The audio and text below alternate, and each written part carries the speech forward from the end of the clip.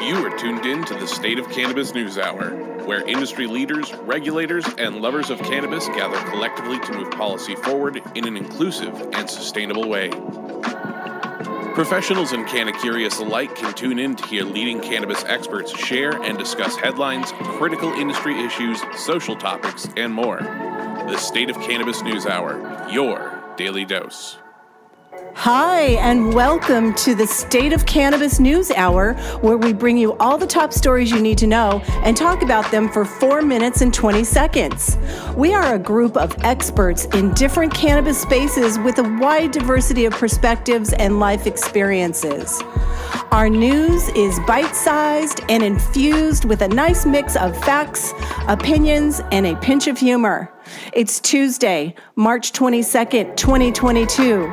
This is episode number 241. I'm Susan Soares, the founder of the State of Cannabis News Hour, author of the children's book What's Growing in Grandma's Garden, and cannabis's favorite grandma, aka Nanogram. If you're listening to the podcast or watching on the YouTube channel, the show is live every weekday at 9 a.m. Pacific Standard Time on Clubhouse.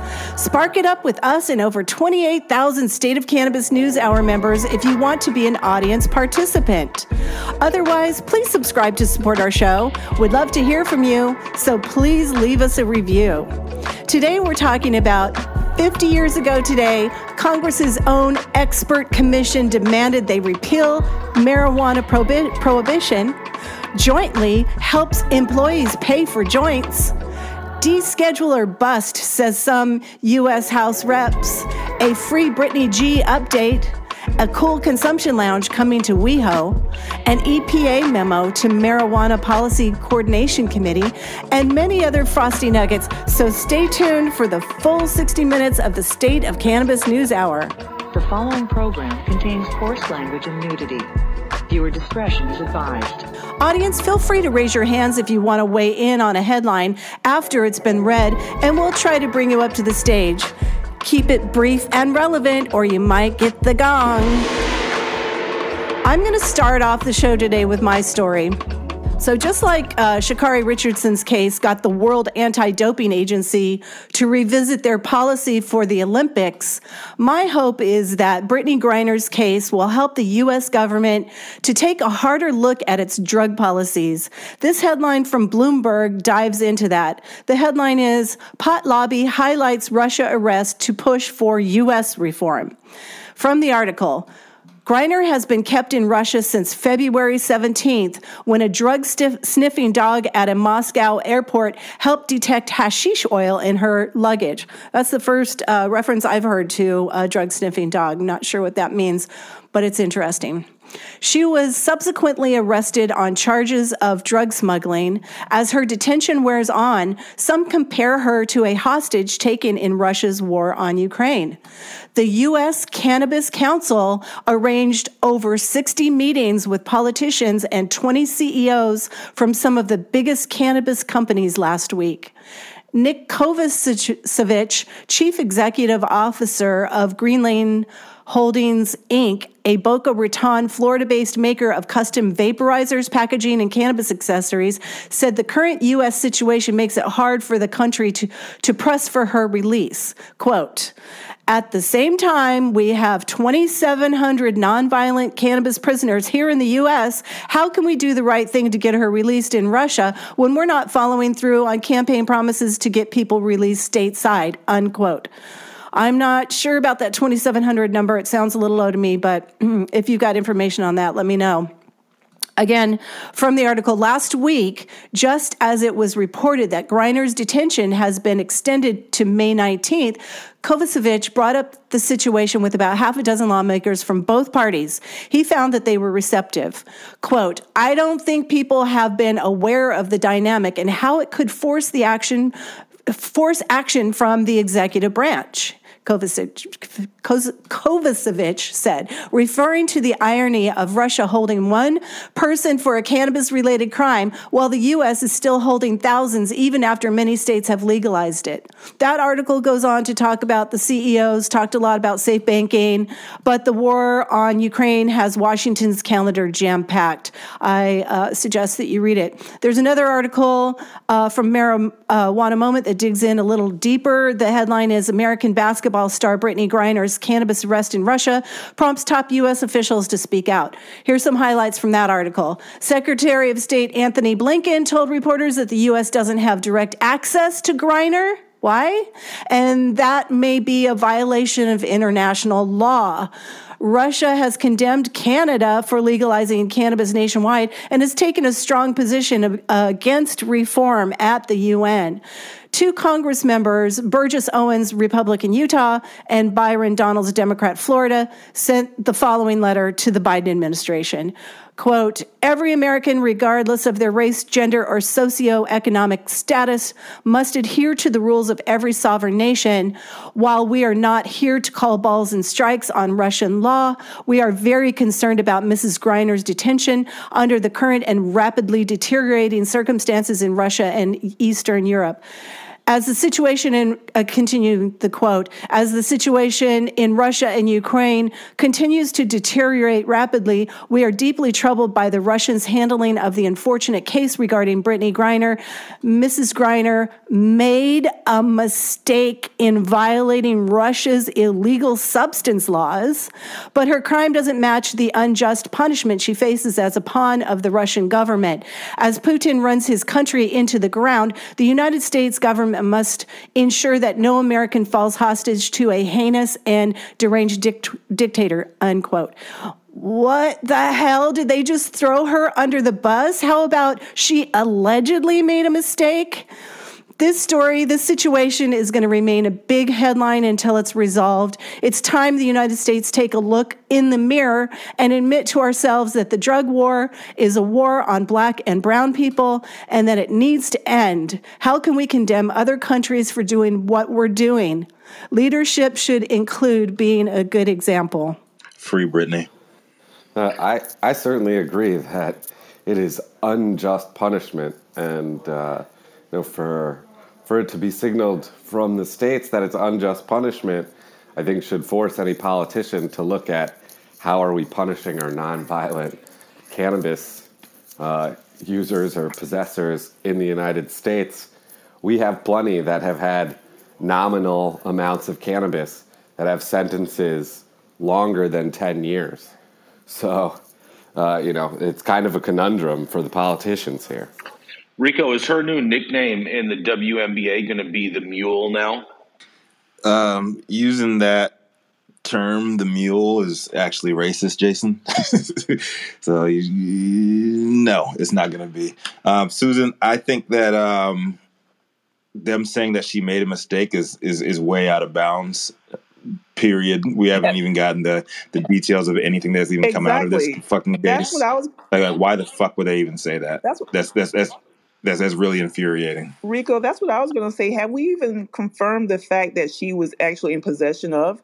Because I thought there was some conversation about the fact that we don't know if she really actually had it. Maybe it was planted. Maybe, so I don't know if it's even confirmed that she had what they said that she had. I did see some video footage of the actual search, and it looks like they did pull it out of her bag. But whether that footage was doctored or not, I don't know. I'm not the judge or jury on this. Just what I saw. Right, and for them to say that she made a mistake, like, why the fuck would they say that? I've had drugs planted on me by cops, so it happens. Yeah, through and through, and we weren't given any other context around that grainy video that we all saw, or most of us saw. So I don't know, man. Like, there's a lot of fishy shit going on. We're in the fog of war, and she's being used as a pawn right now. What I'm also a little upset about is there's not a lot of people like rallying around her either. There's a lot more people. I know it was the Olympics versus, the WNBA off season, but there's not a lot of public people like rallying around her like we did see with Sha'Carri Richardson. I hope people do step it up, and I'm coming to her back, especially when people are saying that, oh, yes, she made a mistake. No, she didn't make a mistake. We don't know that. We don't have enough facts. We don't have enough information, and it's very disappointing. Do y'all believe that 2,700 number? We only have 2,700 people in the U.S. locked up for nonviolent cannabis crimes? No, That number is false. No. The Last Prisoner Project regularly uses, I think it's 40,000 or in the neighborhood of 40K. Well, I personally don't see this story going away until she's home. I hope it does, and I hope it gets amplified. Go ahead. You brought up some really good points, Rico. I mean, it's like, Sha'Carri was kind of honored as a hero, and she seems to be more villainized here. Well, it's touchy because of the war, right, Jason? Just, Yeah, well, I mean, that just adds onto it. I think whether or not we were at war or not, I think this still ultimately would have played out. I don't think they just decided to just like choose her, you know what I mean, because of the war. I think this would have happened regardless. But I do agree with your sentiments, Rico, and I really would like to see some NBA players and others come out in a more public forum in support.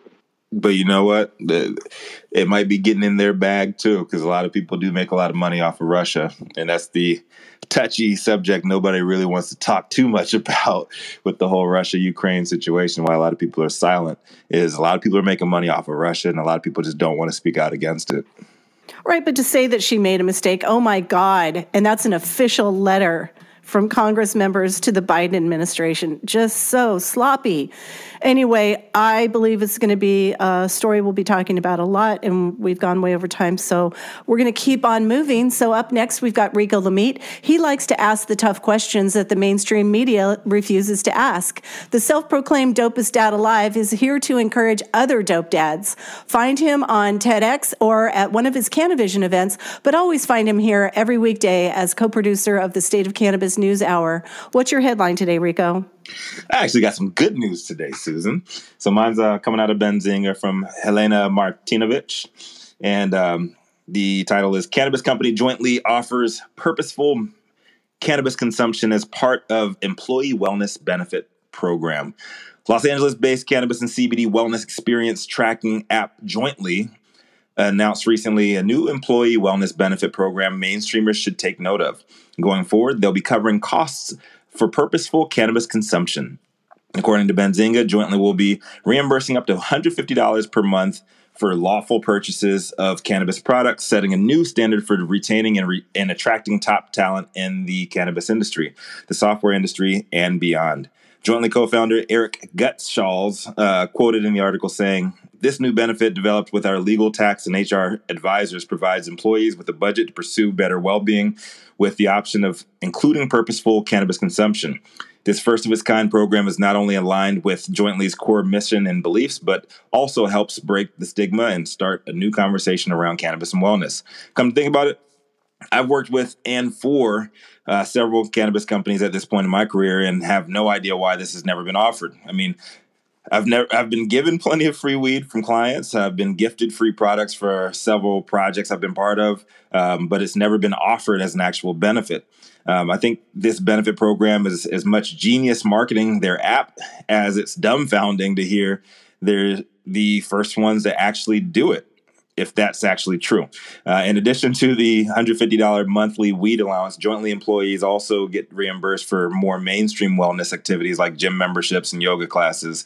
You know, the other shit that their employees are probably doing high anyways. At first, I wanted to say this shit seems like a dream job for me. But after thinking about it, shouldn't all workplaces offer a basic cannabis budget for their employees, especially in our industry? Either way, shout out to Jointly for coming up with the weed wellness program, and even if it's just a publicity stunt to promote their platform, hopefully it'll influence other companies to follow suit. This is Rico Lamitte, dopest dad on the street, reporting for the State of Cannabis NewsHour, and love to hear y'all's thoughts on this as well. When are we getting some a weed budget monthly, Susan? Free weed for anybody that wants to come on over. Come on over. Long Rico, Beach. did it No say one wants out. how much they were given? What's that? Did it say how much? It's $150 allowance, like a monthly weed allowance. I think this is so great. I think more companies should start doing it, especially cannabis companies. And I'm interested to see if like other tech companies will start doing that, especially in like legalized states. Like, is there anybody else like not surprised no other companies have even done this yet? Like, it just seems like a no-brainer. Well, I would wonder, and I would need a lawyer's perspective on this. Can the company get in trouble for giving money for a federally illegal substance to their employees? They can give the money to their employees, and what the employees choose to do with it is at their own behest. Yeah, but the money is allotted to go to an illegal. I think it's allotted to pay for wellness treatments. It's not $150 to do what you want, right? It's $150 to buy weed. It depends on how you write that shit off. Get a good accountant, I guess. If you're a multi-state company, it's wages. I mean, it has to be wages. That's all it is. And no, it's not the first company that's ever done this. A ton of retailers use the staffgram as a way to get, good quality sellers at their stores, and it's been going on in California for years. I mean, maybe not in tech, right? I mean, that's kind of weird. But, retailers have been doing the staffgram for a long time and had to find creative ways to get around the prohibitions that the Department of Cannabis Control put on them, or, the BCC, when Malcursa came into play. So what you're saying, Laura, is jointly is a bunch of liars. Yeah, it's a publicity stunt. I mean, maybe they're the first in tech, but definitely not the first in California cannabis. They do offer yoga and other things too, so it seems like they're trying to make it broad, at least. That's also to be inclusive. I mean, I'm just saying. Chads. All right, coming to the stage next is the industry's very own Kaiser Brose. He enjoys mink coats, long trips on the private jet, and of course, triggering the libs.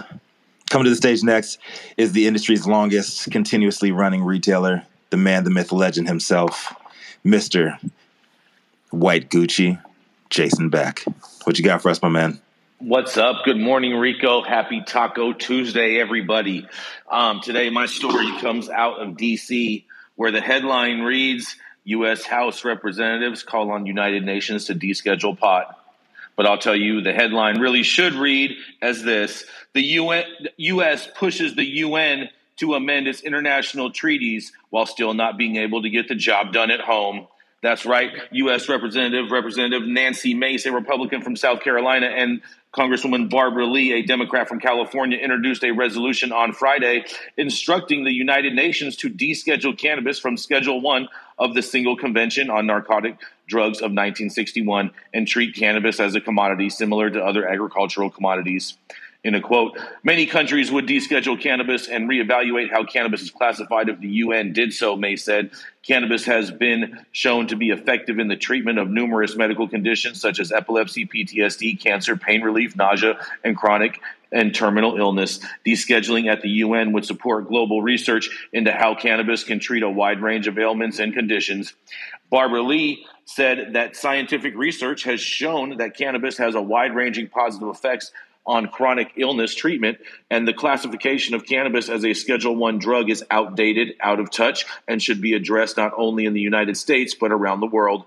The United States should be leading the way on cannabis reform on the global stage, and descheduling at the United Nations would be a great start, Lee said in the press release.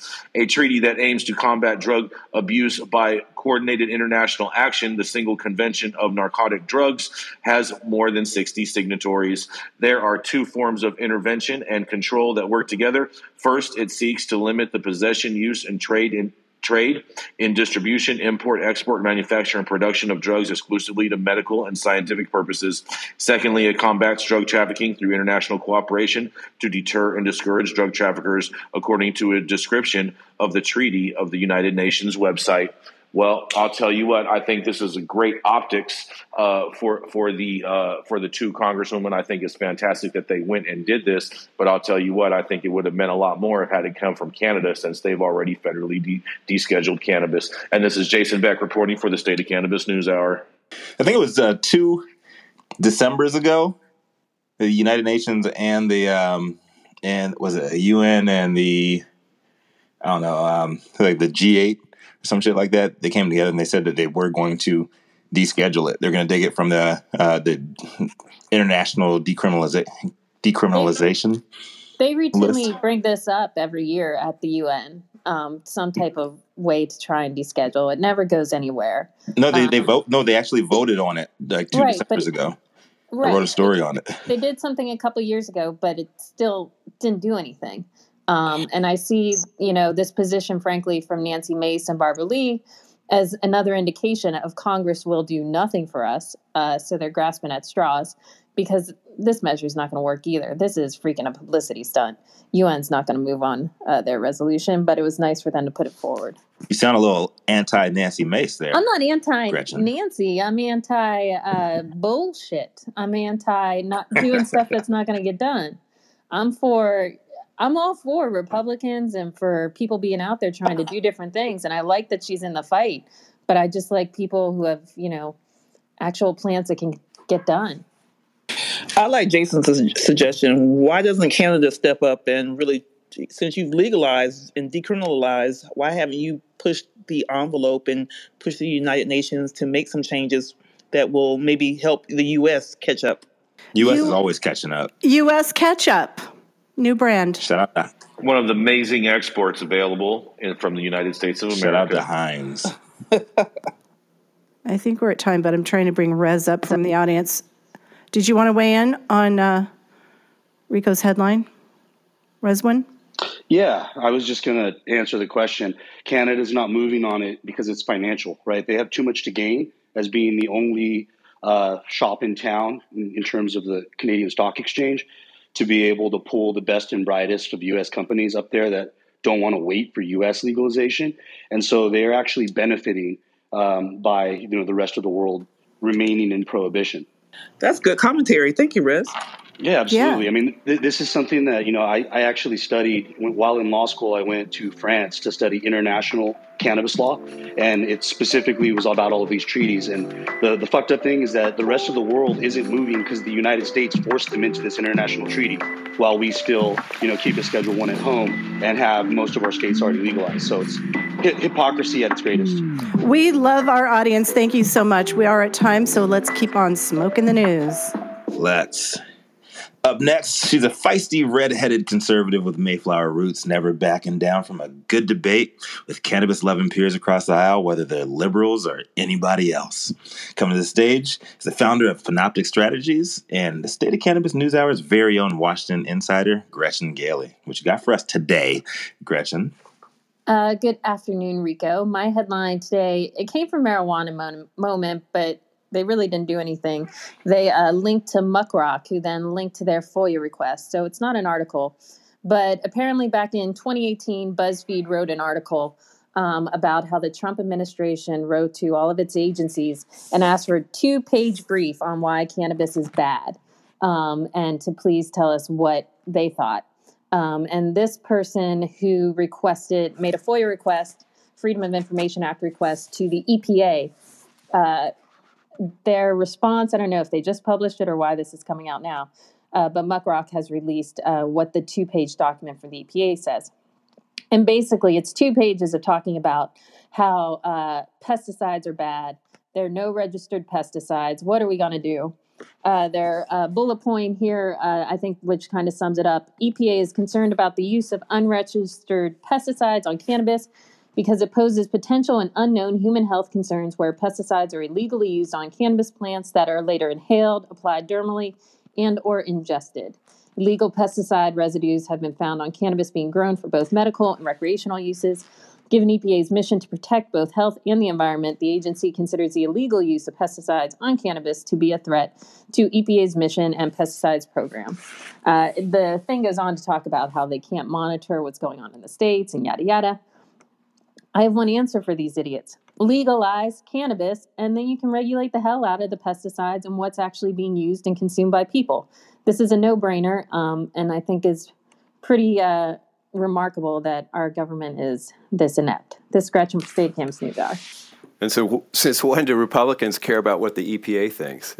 That's pretty hilarious. I don't care about the EPA. But no, I know, but that's what they use. They're using the EPA as this reason. It's like, God, what a joke.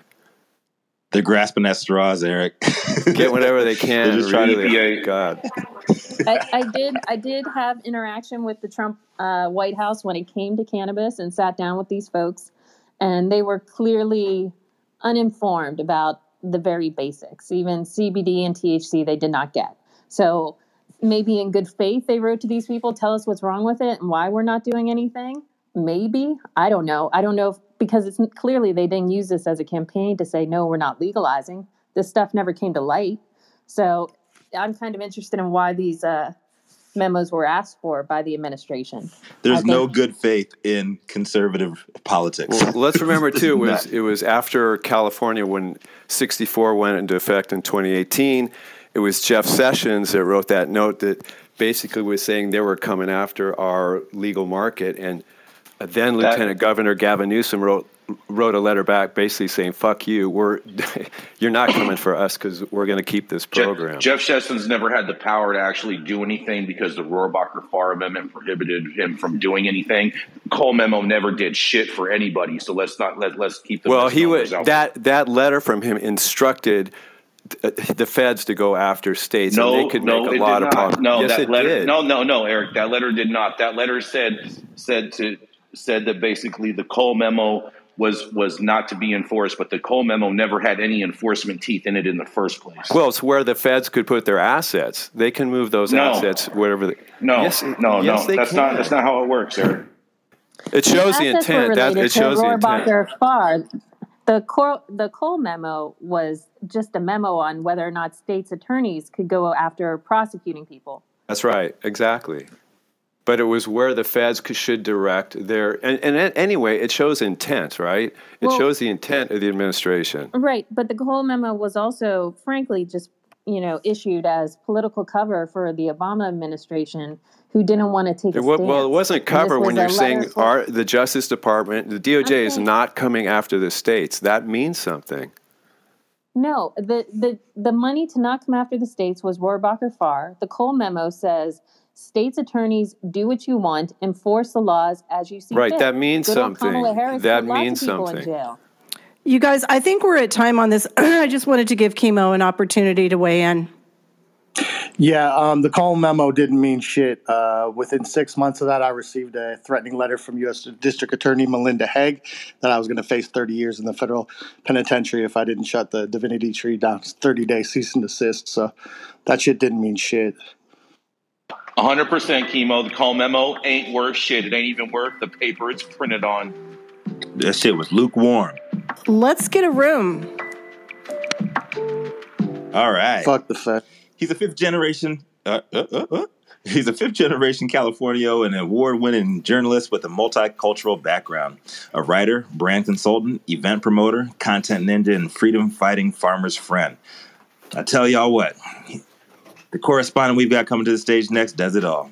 He's the international man of truth, Eric Hiss Loretta. What you got for us today, my man? I do my best, Dope D. Anyway, this does mean shit. So my headline is from Yes Weekly, and it's 50 years ago, Congress's own expert commission demanded they repeal cannabis prohibition. So today, Tuesday, March 22nd, marks the 50th 50 anniversary of the day when the first and only Blue Ribbon Committee on Cannabis Policy formally recommended that Congress repeal federal penalties criminalizing the personal possession of cannabis. On March 22, 1972, the National Commission on Marijuana with an H and Drug Abuse, also known as the Schaefer Commission, issued its report, Marijuana, a signaling of misunderstanding to Congress and to the Nixon administration. 9 of the members of the commission had been handpicked by Nixon, including the commission chair, Raymond P. Schaefer, then governor of Pennsylvania. Members investigated the issue for 2 years prior to reaching their conclusion. So what happened? The committee rebuked claims that cannabis was a highly dangerous substance worthy of criminal prohibition. Rather, it determined, quoting, the criminal law is too harsh a tool to apply to personal possession, even in the effort to discourage use. It implies an overwhelming indictment of the behavior which we believe is not appropriate. The actual and potential harm of use of the drug is not great enough to justify intrusion by the criminal law into private behavior, a step which our society takes only with the greatest reluctance. The Commission therefore recommended that the possession of cannabis for personal use no longer be an offense, and that the casual distribution of small amounts of cannabis for no remuneration or insignificant remuneration no longer be an offense. So let me remind everybody that was 50 years ago today. 5-0. This policy recommendation, now commonly referred to as decriminalization, acknowledged that the use of cannabis was not altogether harmless, but recognized that its potential risks to both the individual and to society were not so great as to warrant the criminal prosecution and incarceration of those who consumed it. Though this recommendation was ultimately rejected by Congress, several state governments began adopting this policy in the 1970s. Today, 32 states and the District of Columbia have enacted legislation either legalizing or decriminalizing the use of cannabis for adults. Here's an important quote. The Commission's recommendation to end cannabis possession arrest was totally unexpected at the time, with most observers anticipating the Commission to reinforce Nixon's exaggerated fears of cannabis and to continue to support criminal prohibition. The report was truly groundbreaking then, and it has stood the test of time and remains pertinent now, said NORML's founder Keith Stroop, who testified on behalf of NORML in several meetings held by the National Commission prior to the publication of the report. Stroop noted that since the Commission initially made its recommendations, an estimated 30 million Americans have been arrested for violating state and federal cannabis laws, and over 80% of those arrested over these past 5 decades were prosecuted for offenses related to the personal possession and use of cannabis, the very activities that the Commission demanded be decriminalized. Morgan Fox, NORML's political director, added, the fact that this report was ignored by the federal government for half a century while countless individuals' lives and entire communities were upended and marginalized by misguided cannabis prohibition policies is a stain on our country, but it doesn't have to continue. Congress has the opportunity now to maintain momentum for comprehensive reform that is centered on repairing these harms, and the American people deserve to know where their lawmakers stand on this issue. House leadership should move to hold a floor vote imminently on the Marijuana Opportunity Reinvestment and Expungement Act, the MORE Act. Pass the MORE Act. Decades of bad laws, millions of needless arrests, and broken lives need to be made right before the banking floodgates are opened for the MSOs. And that's what I got today. I'm Eric for the State of Cannabis NewsHour. Gracias for having me up. That's amazing, Eric. Thank you so much for bringing this story. This is crazy that 50 years later we're in the same position. Is it really, though? Yeah, we're going with you. I don't think it's that crazy. It's just more of the same. It's a head shaker. America's a fucking rerun. We're on repeat all day. It's like Groundhog Day. Well, that's what. Yeah. So good morning. Hey, everybody.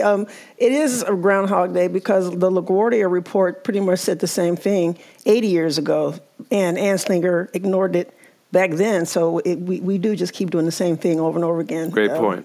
Science shows that cannabis is safe, and the politicians and whoever's paying them want to keep it. So when you illegal. hear people, that's a great point. And when you hear people say, well, it's too soon, we can't get expungement yet, we can't get equity yet, we can't get descheduling yet. F that. I mean, come on, too soon? No. Yes. No more. F that. And marijuana with an H. What the H? Well, we've reached past the halfway point, so we're going to quickly relight the room. You are tuned in to the State of Cannabis News Hour, your daily dose. The thoughts and opinions expressed in the State of Cannabis News Hour are those of the individual speakers, not those of any other speaker at the State of Cannabis or its members. The statements made in the State of Cannabis News Hour do not constitute legal or accounting advice, and the State of Cannabis and its speakers make no representation regarding the legal status of any substance in any country, area, or territory or any other authorities. The views expressed in this room do not establish any fiduciary relationships. The sponsorship of the State of Cannabis News Hour do not imply or constitute any endorsement by the State of Cannabis or the expressions of any of the opinions whatsoever on the part of the State of Cannabis or any of its speakers. Viewer discretion advised. Let's keep smoking the news. Let's. Up next, she's an attorney at law focusing on the nexus point between cannabis, entertainment, and psychedelics. She's also the founder of cannabis blog and podcast, Shall We Toke? Coming to the stage is Shalina Panu. What you got for us today, Shalina? Thank you so much, Rico. Good morning, everyone. My name is Shalina, and my headline for today is Nevada is finalizing cannabis consumption lounge rules. Today at 1 p.m., there will be a public workshop held by the Nevada Cannabis Compliance Board at the Grant Sawyer Building in the north of downtown Las Vegas. The purpose of this workshop is to further discuss the regulations around cannabis consumption lounges that are set to open this fall. As stated in Travel Weekly, the Nevada state bill for on-site cannabis consumption lounges at either dispensaries or standalone lounges was passed last year. Since this bill passed, there have been numerous workshops and public meetings with stakeholders and the public to assist in drafting these regulations. Although it's taking a long time to establish these regulations, Nevada officials want to make sure they get it precisely accurate in the first go only. They are fully aware that the whole world is watching them finalize these rules because Vegas is a center of tourism, as travelers around the globe will now have more of a reason to visit. Further, this will set the framework for how cities and states will attempt to implement their own regulations for cannabis consumption lounges, hopefully in the future. According to 8 News Now, the purpose of today's workshop is to gather feedback from people in the cannabis industry, the public, and the local government. Some of the key points that need to be discussed and squared away is how to properly train lounge employees and how to regulate any air quality issues that may occur. Once they finalize these regulations, hopefully in the next few months, the board plans to start issuing out licenses for consumption lounges by the end of this year. So far, 45 dispensaries in Nevada have expressed interest. Dispensaries like Planet 13, who have already make their own products and sell them to the public, are looking forward to having a designated consumption lounge where people can actually consume on site. My name is Shalane, and I'm reporting for the State of Cannabis NewsHour. I'd like to say that they did take it into consideration social equity, so they have an actual social equity carve out for being able to get some priority for consumption lounge licenses. So we're happy to see that. It's not a perfect bill, or not a perfect regulation, but that was their first stab at social equity in the state of Nevada. Go ahead, Gerardo. Yeah, cool. perfect. Thank you. So I'll be attending that meeting today at 1:00, talking about the equality and the difference in having the 32 dispensaries already building out lounges for the last 4.5 years. So Planet 13, The Source, Reef, Cookies is about to build one. So everybody already knows who's getting them. It's just a matter of they try and shine the light on equality and equity. But when you're trying to push for $200,000 in liquid funds and over $1 million in permits, we all know who's going to win. So right now, one of the people, our leaders, supposedly in our cannabis industry, Tina Ullman will be up there, but she fights for the rights of dispensary owners to own lounges and to keep private farms and caregivers away from giving flower to lounges. So it's going to be more of dispensaries teaming up with their own cultivations to conquer the market. And unfortunately, nobody speaks about how we can turn independent lounges and use those as Elks lounges. So we don't have to have consumption sales of cannabis, but we're allowed to have them, have independent lounges, and we don't have to prove any income. We can do it low key and be legal. But today's meeting is just going to be more of the runaround they've been giving us for 2.5 years and just, looking out for the big players, whether and not really the people who are in jail and the people who fight this fight. And like me and the other 10 people who always go every meeting and try and change the rules. So hopefully we do see a change. But with all the backstabbing and the political effects and people who can cut the ribbon and cut the rope to get there faster, I don't see it being too much of letting normal people who get the 9-to-5 jobs open one, as it is for Planet 13 and Cookies and Frank Lucas, who used to be a Raider player. They're going to get their dispensaries first. But listen, dude. I agree with you, but one thing you got to keep in mind is the fact that Nevada only has legislative session every other year. So you have to kind of almost try to plan in advance of what you're trying to do to expand the marketplace.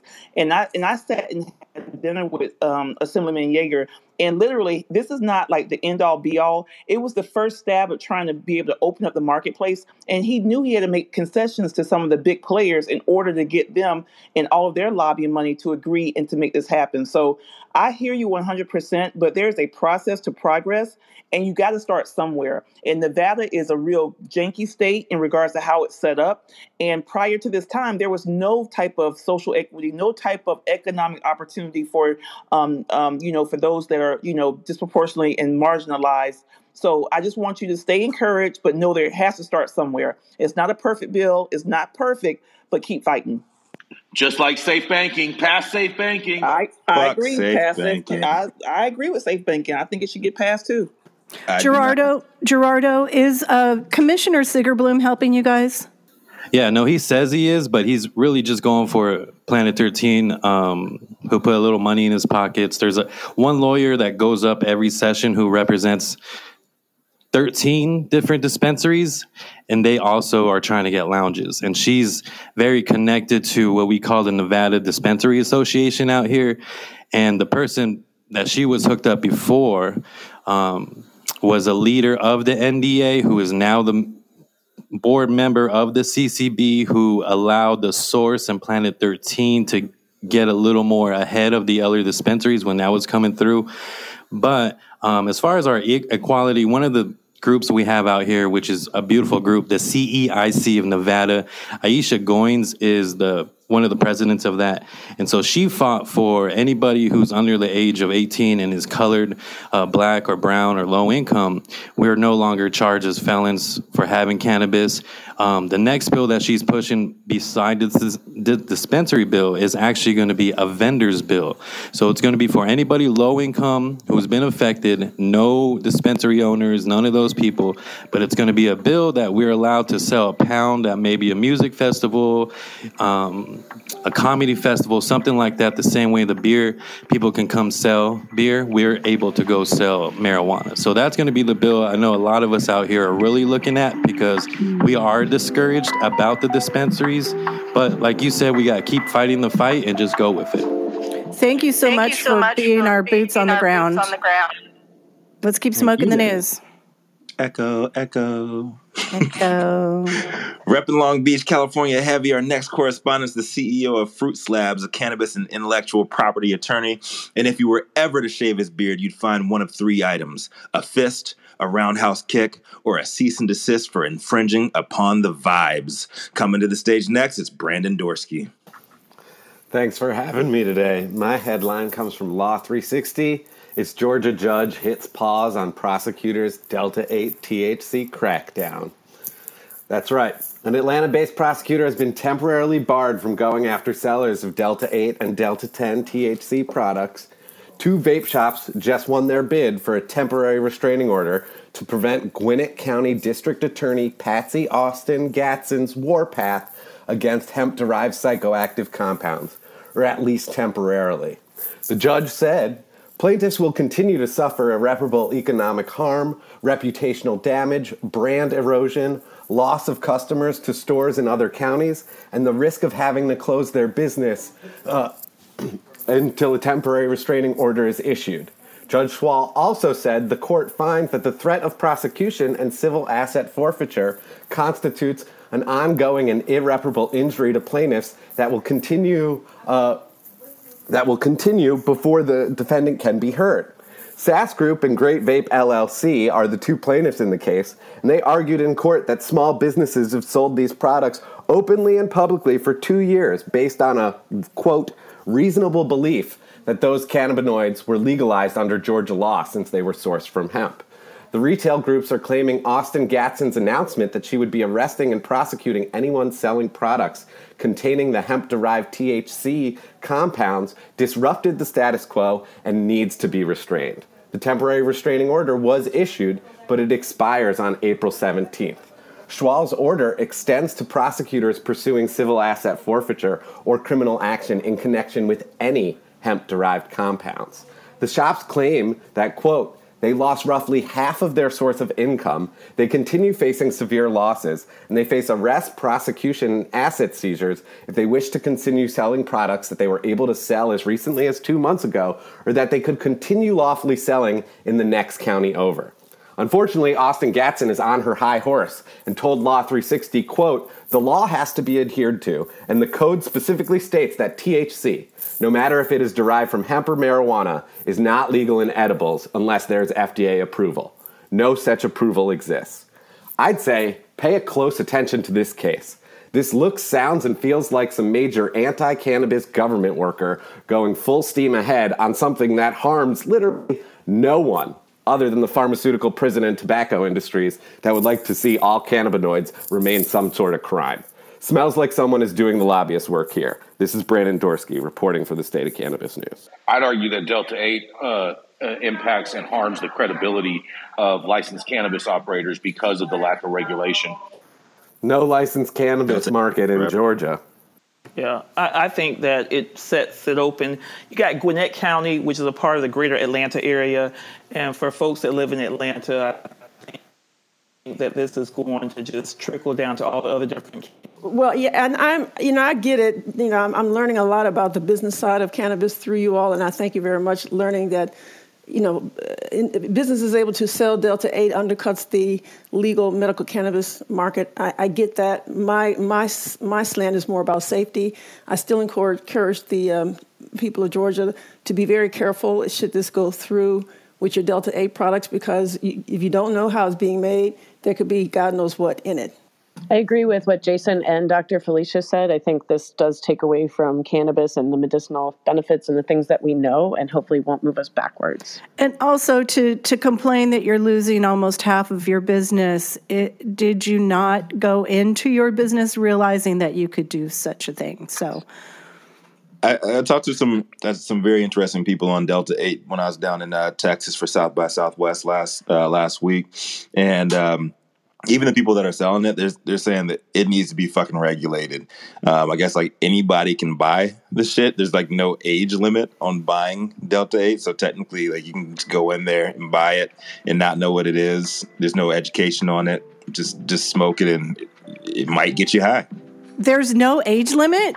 Trapping Delta-8 at elementary schools across Texas. Straight up. What's in your lunchbox? Oh my God. No, it is. You have. It's not a smoke shop. You have to be. If you go to a smoke shop, it's. No, it's not just. What in about smoke gas shops. It's in stations? gas Ross? stations. It's in anywhere. It's everywhere. Let's keep smoking the Delta-8 news. It's infinite loop. All right, so this former Northern California cop is a dope dad that traded in his gun and a badge for a blunt and a notepad. He's a cannabis security consultant for CC Security Solutions and our go-to guy on law enforcement stories from an insider's point of view. Up next is Chris Eggers. Happy Taco Tuesday, Chris. What you got for us?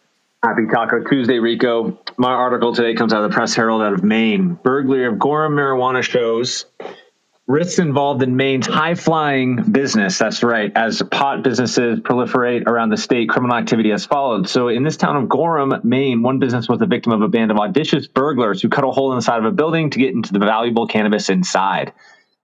The burglary team began with the sound of an angle grinder hollowing against a against metal. Within minutes, they were inside. They were inside for a few hours before an alarm went off.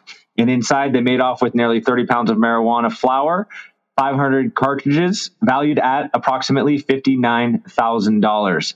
Now, since at least 2020, police believe that these burglars have been cutting their way into buildings that house grow operations within the city of Gorham, Maine. Burglars are capitalizing on the legal marijuana market, they say, but no one knows what the extent of the problem is. And this is why I wanted to share this article. I find this very interesting because these operators are required to report crimes against them, but law enforcement, as we'll get to in a second, does not maintain a database. So finally, after the alarm was tripped, the burglars got away. Nobody knows what the extent of the problem is because, according to the Office of Marijuana Policy, the state's sole regulator for the legal marijuana requires that licenses and licensed operators report these burglaries, robberies, and other crimes. And David Heidrich says that they do not maintain a list or any kind of database about these crimes. That means that no one knows whether these crimes against cultivators are going up over time.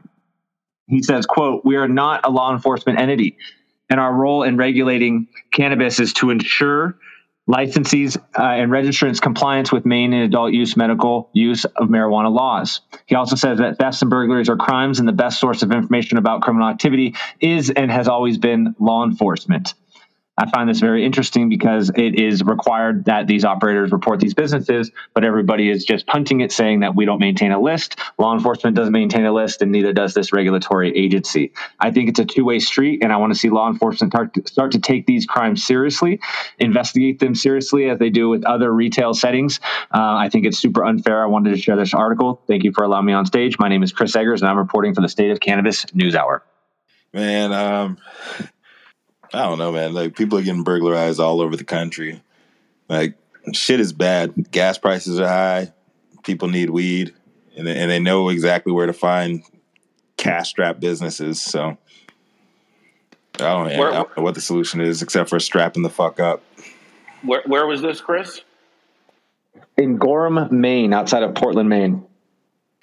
I think the lack of data really is a real huge issue here. I mean, you don't know who's being harmed and what's going on without any information. This seems like this is critical to be tracked and should be covered by the state's like medical marijuana or medical cannabis or regular cannabis commission. I couldn't agree more, Liz. That's why I wanted to share this article. I think it's kind of ridiculous. They're saying that they don't maintain a list. But if folks are required to report, right, how hard can it be to track it, right? And how useful can that information be to, either conduct investigations or, see what other data can be pulled from the self-reporting of these crimes? All right, we've got 2 more stories. Let's keep smoking them. Let's. Now, she's a Florida-based entrepreneurial boss leading the charge for ultimate cannabis lifestyle brand Black Buddha Cannabis. She's also the founder and CEO of Minorities for Medical Marijuana. And coming to the stage next, coming straight out of Florida, Roz McCarthy. What you got for us today? Florida. We say it Florida. That's how we say it down here. What's going on? Good morning, everybody. Good afternoon on the East Coast. My article is coming to you from the editorial board with the Emory Will, and it's entitled, Let's Be Blunt, Stop Calling Emory Police Department for Cannabis in Residence Halls. Now, why did I choose this? It's a little dated, but it's important because I got 2 kids in college, and for those of you guys who have kids in college or you got brothers and sisters or cousins or nieces or what have you, this is important. Under Emory's current policy, resident advisors, RAs, must report student cannabis possession or usage to the Emory Police Department, according to Scott Roush, Senior Director of Residence Life. Despite law enforcement's threat of involvement, many students are not deterred from smoking cannabis or storing it in their residence. It's high time for the university staff to stop calling the police department when students are found in possession of cannabis. The legal repercussions of police involvement are stigmatizing due to the implications of criminal records, perceived threats to FAFSA, and other consequences related to educational and job opportunities beyond Emory. Moreover, the threat of punishment for students found with cannabis and drug paraphernalia on campus only creates greater stigma, which prevents these students from developing an honest understanding of the true effects of the drug and seeking help when necessary. So it goes on to say that cannabis misinformation and stigmatization have made the drug appear more appealing on social media. There has been an overarching increase in the use of cannabis use for college students in the U.S. has increased, with nearly half of all students reporting use in 2020, a sizable increase from the last 3 decades. It would be naive to think Emory is an exception in that trend. You walk into any residence hall across campus, irrespective of year, and you will likely find someone smoking weed. When RAs involve the police with incidents of student cannabis possession, it leads to the escalation of an already fraught situation, putting students in direct contact with potentially aggressive law enforcement. And this is even more important for our Black and brown students who at times can be targeted or at times can, again, be made to feel even more uncomfortable. A lot of the Black and Latino RAs are uncomfortable with EPD being present in these situations. A lot of Black and Latinx residents are uncomfortable with the police department being present. But so it's kind of whose comfort and safety is being valued and whose comfort and safety is being ignored, says the police department. One of the issues, a mere concrete step toward progress would be changing enforcement to reflect the university's stance on underage drinking. As it stands, students who are underage and caught with alcohol must pour it down the drain, while an RA who is present, while an RA is present. I pose a couple of different things for you to think about. What do we do with our students who are living on the dorms and wanting to consume, especially in an adult use state? How to protect them? Should colleges reform and create laws that support these students? And how will I would say enforcement make a difference? Roz, I was present when they passed the Atlanta decrim law, and Councilwoman Mayor, soon to be Mayor Bottoms, really cautioned the audience because everybody's all happy. She said, "This is not a panacea. If you get pulled over by Atlanta City Police, you may not be in trouble, but if you pull over by college police or state police, you still could get in trouble." So she was very clear about that. And it is clearly for our students, if you get caught and you are jailed or incarcerated, it affects your financial aid, your whole entire, your your progress in school. So these are something that, again, how do we protect this class of individuals who are adults, and especially in an adult use state, may want to have the option of consuming cannabis. Can you imagine if binge drinking was illegal? All of the white students going to jail? I mean, there would just be an outcry. But we need to keep moving so we can get to Adelia's story. Let's do it. So she's the CMO of award-winning tech platform Event High and co-host of the groundbreaking women-focused Blunt Brunch event series. Taking us home today is one of my fave people in the biz for nearly 6 years now. Up next is Adelia Carrillo. What you got for us today, Adelia? Hey, everyone. So today's title is Coming West Hollywood Cannabis Lounge Promises Skyline Views and Private Dining by The Eater LA, written by Mona Holmes. West Hollywood's consumption lounges are finally moving forward to opening again, and The Antidote has recently released plans to open up in a historic building near the famous music venue Troubadour. Construction will begin in late 2022. What we can expect, Antidote will be a 2-level space feature of massive 6,000 square foot non-cannabis restaurant, along with an attached consumption lounge space and private rooms for group gatherings. Originally, Antidote was approved for edibles only. However, the city of West Hollywood made changes in the license. For Antidote, the city of West Hollywood capped the smoking lounge to no more than 1,500 square feet, hence the no smoking restaurant space that's also on site. They also will have a retail space and a drinking area called Pure Bar. A few things to notate: the actual restaurant cannot include cannabis until state and local laws are changed to allow the operation to grow, which means no on-site consumption. But yes, there's a full bar. Cannabis consumption must be in a specific smoking lounge area or private rooms. They also were actually highlighted in a report from the City of West Hollywood cannabis business license screening applications, and they were the top scoring applicants. There's 4 owners. 2 of them bring experience from the restaurant, entertainment, and hospitality industry. The other one is a practicing attorney with significant cannabis experience. And the final gentleman is a founder and president of Marathon Communications, a local public affairs and strategic communications firm. Also highlighted in the report was that they have a commitment to purchase all cannabis products from small-scale cannabis cultivators. 100% of all cannabis sold will be naturally produced without use of pesticides or harmful or inorganic chemicals. The Antidote will also pay full wages to all employees to perform 40 hours of community work in West Hollywood each year. And they will also donate 10% of its profits to nonprofit organizations either located in West Hollywood or that serve the city's population. They're also going to work with Lyft to provide customers with heavily discounted or free ride to and from the Antidote.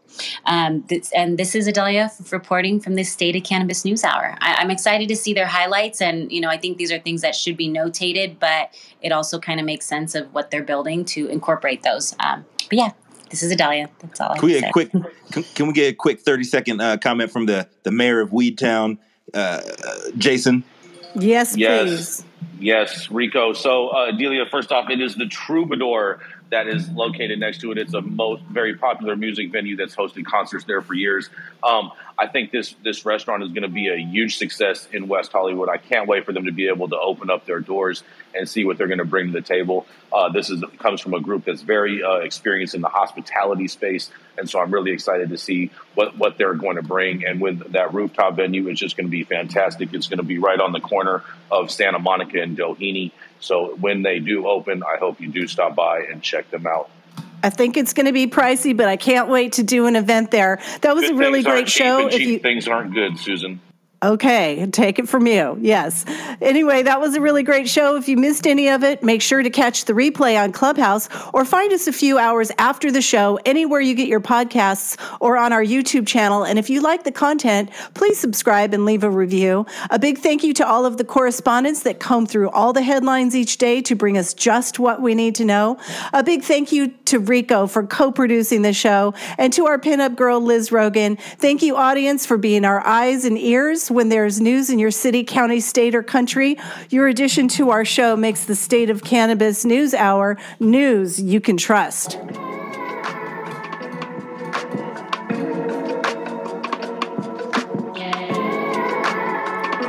You've been tuned in to the State of Cannabis NewsHour, where we collectively move policy forward in an inclusive and sustainable way. Start your morning on a high note and join us every weekday at 9 a.m. Pacific Time for the State of Cannabis NewsHour, your daily dose. Say goodbye, Rico. Bye, bye, bye. NSYNC for life.